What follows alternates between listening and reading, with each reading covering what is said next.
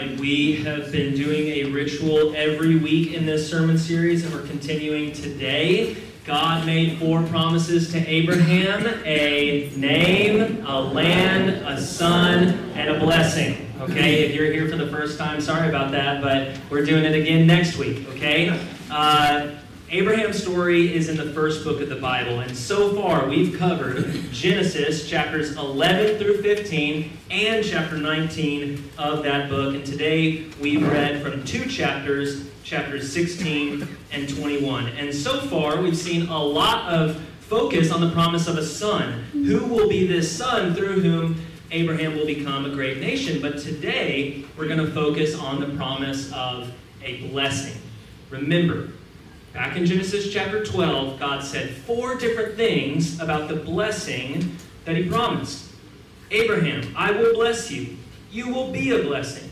I will bless those who bless you, and all peoples on earth will be blessed through you. And today we're going to talk about what that means. But if you haven't been here for the past month or so, here's kind of the build up to chapter 16. In chapter 12, God said to a 75-year-old man and a 65-year-old wife, y'all are going to become a great nation. And they didn't even have one son. So you can imagine their confusion. How can we, just this infertile couple, and we're way past childbearing age, to ever become a great nation? So Abram probably thought, well, it's going to be my nephew Lot. So I can kind of adopt him as my son. I'll give my inheritance to him. And through him, we can build this great nation. And God says, no, Lot is not going to be the heir to this covenant. And so in chapter 15, God says, okay, well, what about my servant, Eliezer of Damascus? And God says again, no, in chapter 15, this son is going to come from your body, your own flesh and blood. But at the beginning of chapter 16, Sarai, his wife, is still not pregnant. From Genesis chapter 12 to chapter 16, 10 years have passed. Imagine waiting each and every year, and Sarah is still not pregnant. So, she comes up with a plan. She wants to keep God's promise intact, but she kind of wants to speed up the arrival of the promise. She believes that they should use a surrogate mother. And that's when she looks at her Egyptian slave named Hagar. And she has a plan. We're going to put this plan on the screen. Perhaps I, that is Sarai, can build a family through her. Now, for us, 4,000 years later, this story is horrifying. A female slave with no choice in the matter is forced to carry a son who will be perceived as building another woman's family. It's not going to even count as her own son. But at that time, this culture would not have batted an eye. This is what many families did. Many masters and mistresses did. And as much as we want to criticize Sarah for this plan, you've got to imagine it from her perspective for at least a minute. Right? She is in her 70s. Her husband is in her 80s. She does not think that this is really going to happen between them. So she says, well, God only said it was going to come through Abraham, this son. So if we just use Hagar, then God's plan is going to come to pass. It's a very understandable plan on paper. The only problem is she does not see all of the victims of her plan ahead of time. But haven't all Christians had this mindset at some point, right? We think we have a good grasp of what God wants. And we think we have a great plan that can fit into God's will. And then the plan just explodes. It hurts ourselves and it hurts others because we give so little attention to the consequences of our actions. Some of the biggest messes we make come from our incredible lack of foresight. We just don't see how our plans will ruin other people's lives or our own. So this morning we're going to focus on the 2 characters that Sarai does not see. We're going to look at the impacts of her blindness, and we're going to see that God is different than Sarai. This is Genesis chapter 16, starting in verse 2. Abram does not put up the tiniest bit of argument with this plan. He agrees to what Sarai says. So after living in Canaan for 10 years, Sarai, his wife, took her Egyptian slave Hagar and gave her to her husband. Let's read those 4 words. I want you to notice them. To be his wife. So Abram slept with Hagar, and she conceived. I'm sure no one here is shocked by her response. When she knew she was pregnant, she began to despise her mistress, and Sarah says to Abram, "You are responsible for the wrong I'm suffering." No one in this room has ever blamed their spouse for their unplanned. This is a unique thing to cultures very distant from us. It's not surprising that Hagar is upset about this, but I think we're given a clue that Sarah's original plan is not happening, right? She wanted Abraham to use Hagar as a concubine, but guess what? She's now being treated like a wife, like a rival, like competition. And Sarah is not happy with that competition. And you might be thinking, well, Sarah, you did this to yourself, but she's just playing the blame game. I put my slave in your arms, Abraham, and now that she knows she's pregnant, she despises me. May the Lord judge between you and me.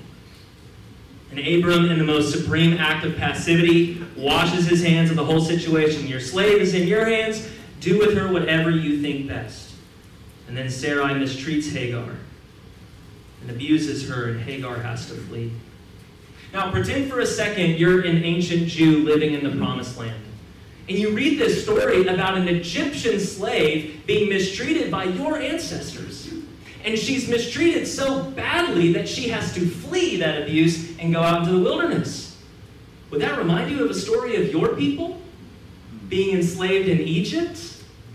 Being so mistreated that they have to flee out into the wilderness, into the desert? If you were an ancient Jew reading this story, you'd probably take Hagar's side.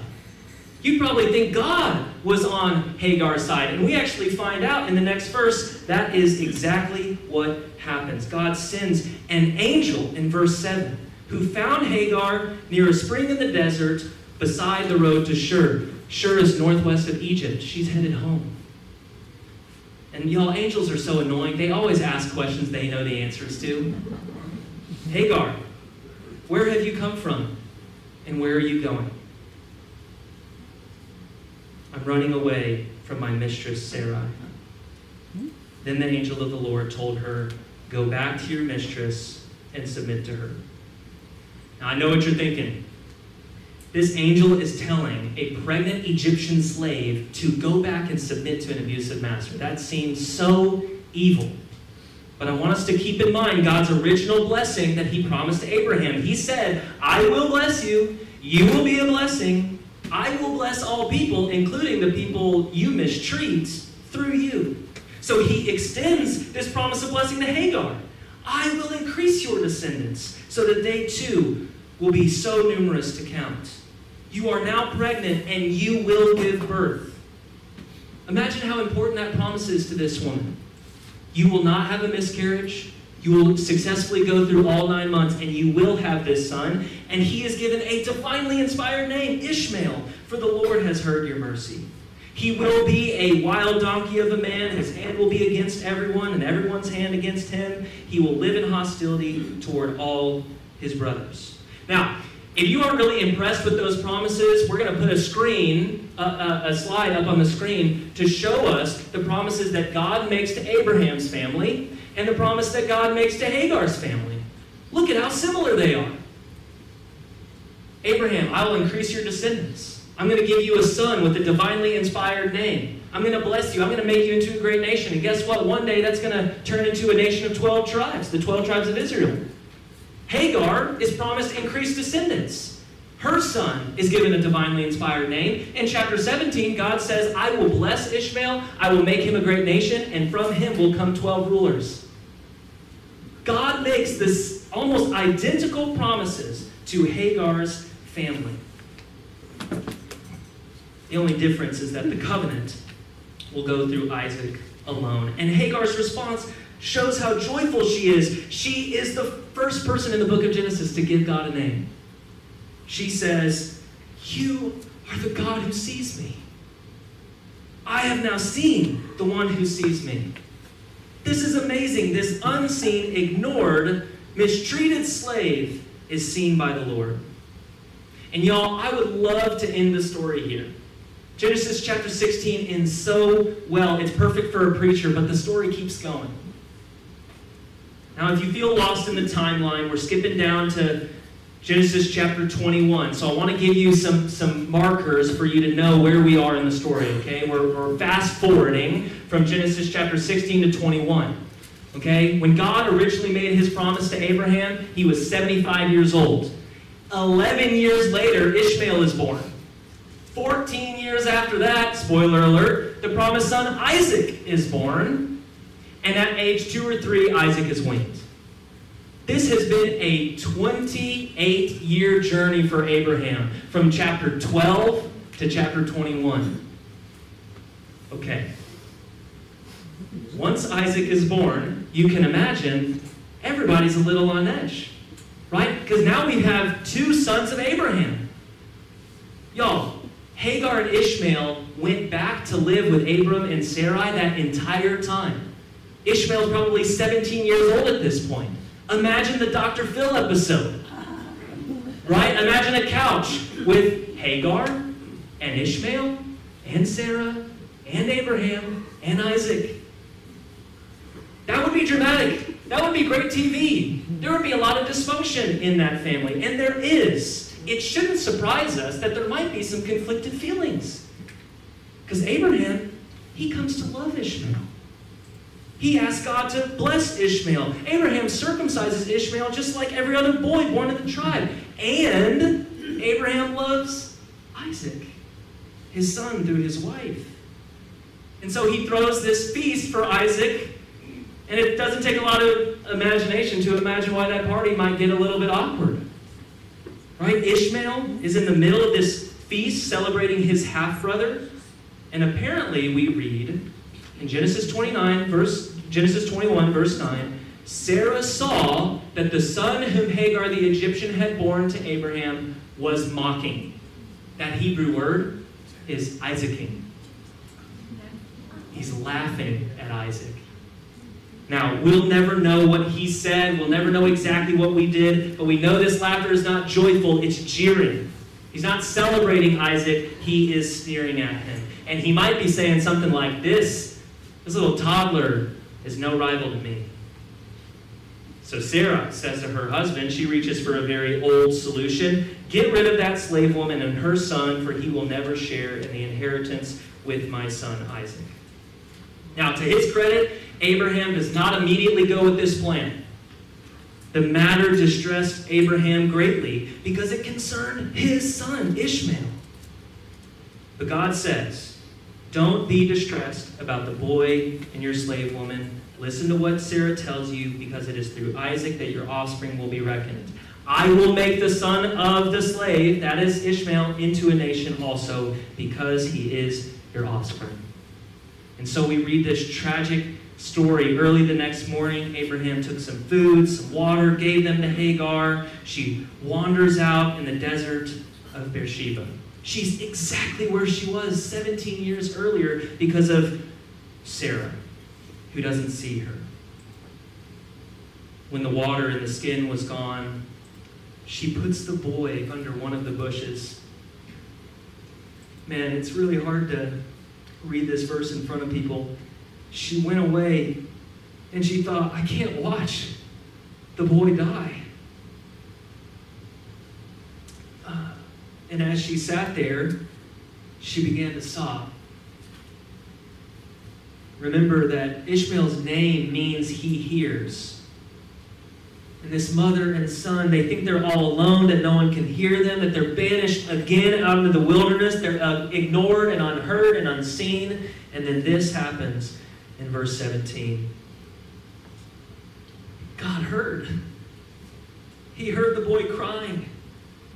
And the angel of God calls to her and says, what's the matter, Hagar? Don't be afraid. God has heard the boy crying as he lies there. Lift him up and take him by the hand, for I will make him into a great nation.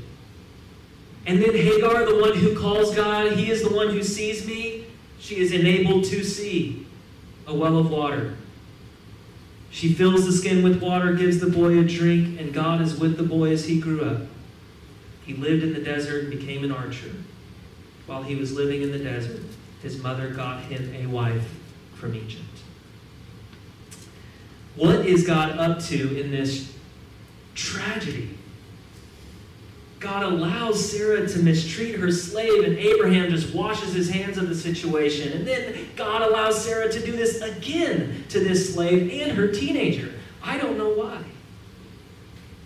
All we know from this story is that God sees the unseen, and he hears the ignored, he provides for the thirsty, and he shelters the abandoned. And if those four things are true, then this story helps us understand what is meant by God's promise of blessing.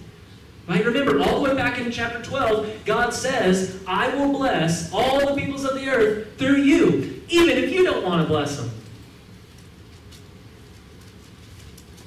Right? Abraham and Sarah don't really make it clear that they want to be a blessing to Hagar, do they?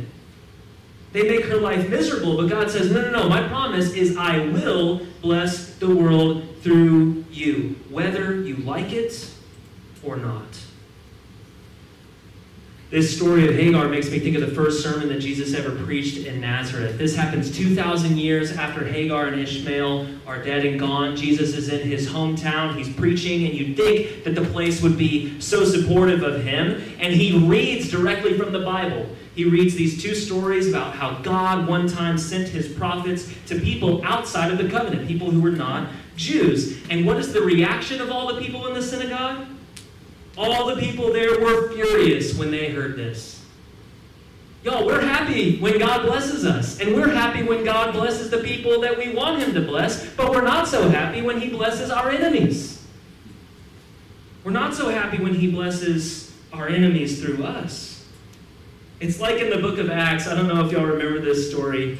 Saul has had this conversion experience on the road to Damascus. He's been blinded, and God calls out to Ananias, this Christian living in Damascus, and he says, I want you to go to the house, ask for this Pharisee Saul to place your hands on him to restore his sight. I love Ananias' reaction. Lord, I don't know if you've heard, but there's a lot of reports about this guy, and I don't know if you've done all your research, because he's done a lot of harm to your saints in Jerusalem. Jesus, he's a bad guy. He's a villain.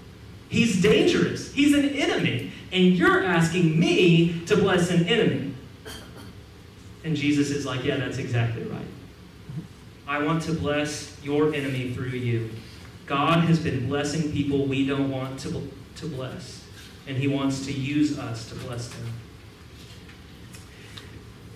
God promises at one point that Ishmael will experience hostility.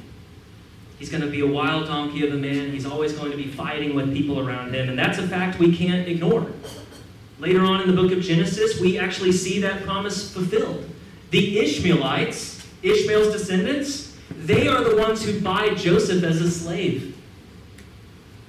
Can you believe that? Generations later, an Israelite male slave is mistreated by an Egyptian woman, Potiphar's wife.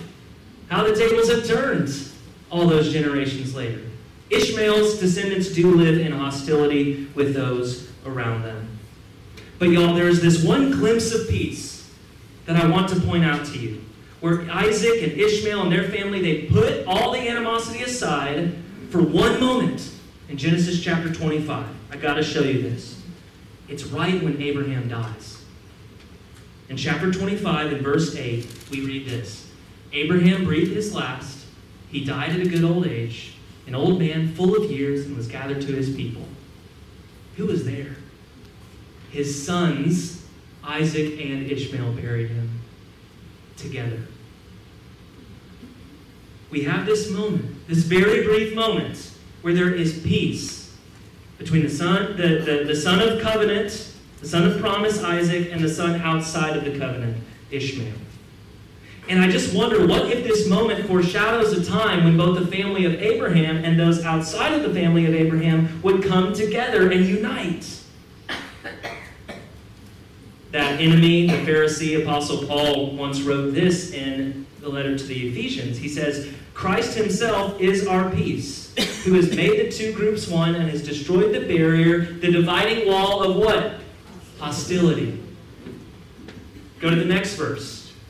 His purpose was to create in himself one new humanity out of the two, thus making peace, and in one body to reconcile both of them to God through the cross, by which he put to death their hostility.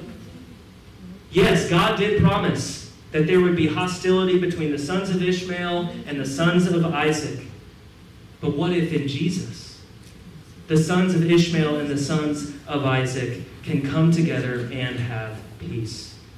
That would fulfill the promise that God made all the way back in Genesis chapter 12. All the peoples on earth will be blessed through you. Let's pray. Father, it is so difficult to hear this story of Hagar and Ishmael being mistreated. And we see such intentional efforts to curse them and hurt them and abandon them. A refusal to see them. And yet you step in and you bless Hagar and you bless Ishmael. And you continue to this day to bless people we don't want you to bless. You bless our enemies. You bless the people who persecute us. You choose whoever you want to bless. Father, help us to love our enemies, to be willing instruments by which you could bless the world. Father, we pray that in Christ the dividing wall of hostility would come down. We pray that that animosity that you predicted so long ago would in Christ come to an end. That all those at war with one another, all those hateful of one another, would know that the dividing wall of hostility has come down because of Jesus. We pray all this in his name. Amen.